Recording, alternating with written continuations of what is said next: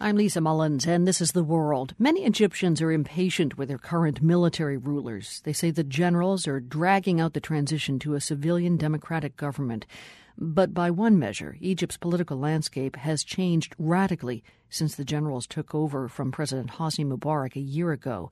Mubarak's 3-decade-long rule was seen as a safeguard against Islamists gaining power.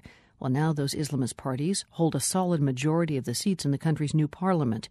This week, we're reporting on the role of religion in post-Mubarak Egypt. And today we're going to hear about the Salafis.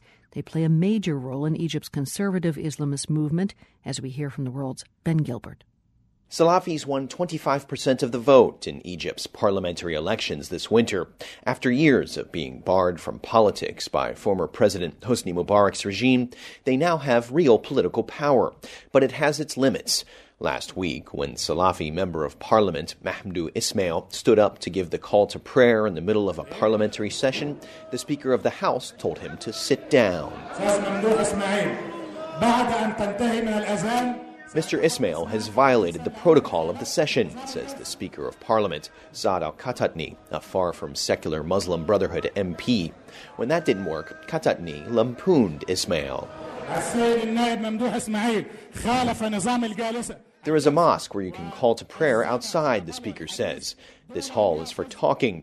Don't you patronize us. You are no more Muslim than any of us. Prayer is no less important to us than it is to you. The incident probably helped make the Muslim Brotherhood look better and more moderate in the eyes of many secular and Christian Egyptians. And it definitely reinforced what many already believe about the Salafis, that they're fundamentalists bent on imposing their narrow, ultra-conservative interpretation of Islam on society. But Salafis aren't as monolithic as that. For starters, there are 3 main Salafi organizations, and they don't necessarily get along. One is based in Cairo and is called the Al-Asala Party, or Authenticity Party. The other is the Al-Bana wa Al-Tanmiya, or the Building and Development Party. The biggest Salafi group was founded here in the 1970s in the country's second-largest city, Alexandria. Its name is Dawa Salafia, or Salafi Nation. The term Salaf literally means forefathers or predecessors. The term refers back to what Salafis view as the golden age of Islam. Salafis believe that the Islamic rulings and Sharia law established in the early years of Islam provide a code for religious worship and just about anything involving human interaction. They believe politics and business should be governed by rules in the Quran. Yusri Hamid is the spokesman for the Dawa Salafiya's political party called Noor.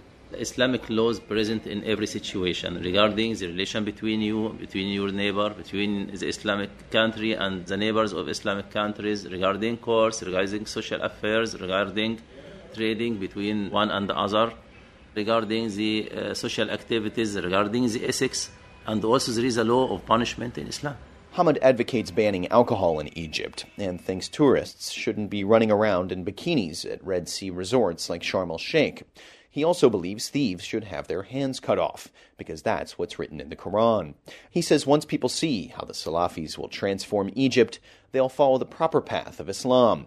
They won't need to be forced into it. It's kind of a Salafi soft power. But that debate, he says, is for later. Egypt has bigger problems, like getting citizens clean water, education, healthcare, and jobs. Hosni Mubarak is director of the Egyptian Initiative for Personal Rights. He says the Salafis did so well in the election, in spite of their views on democracy, in part because of their campaign's focus on Islam, rather than the more generic message of the Muslim Brotherhood, known in Arabic as the Ikhwan. The Salafis managed to attract some of the votes that were originally going to the Muslim Brotherhood. And I think they did that by presenting themselves as a more pure version of political Islam, of Islam not tainted by politics. But what activists like Bagat are most worried about is not whether the Salafis will ban booze and bikinis.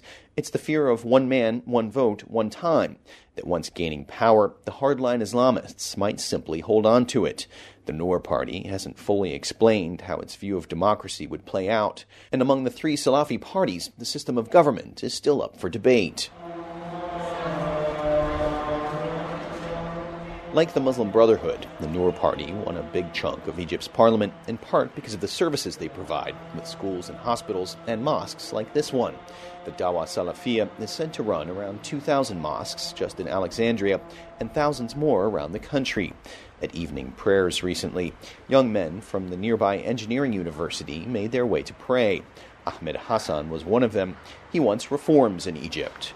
زائد إن يعني الواحد بيبقى حاطط في دماغه إنه عاوز يعني لا صلاح للبلاد ولا العباد إلا بالإسلام.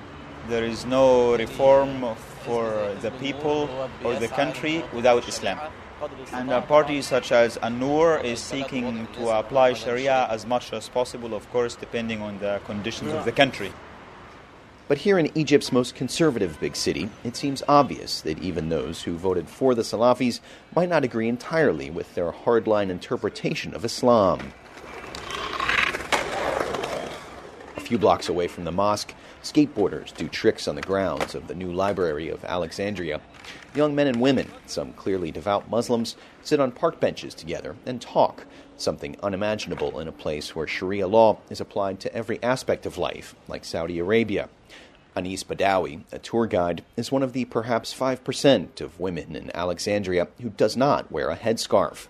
She says she's worried the Salafis will drive the Western tourists away, tourists whose spending fuels 20% of Egypt's economy.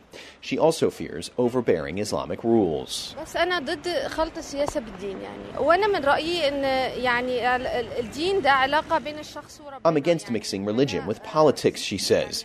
Religion is a personal relationship, a private relationship between the person and God. Egypt's 8 million Coptic Christians are also concerned about how a Salafi-led state might play out. They're worried they'll face even more discrimination than they already do under current laws, which are largely secular.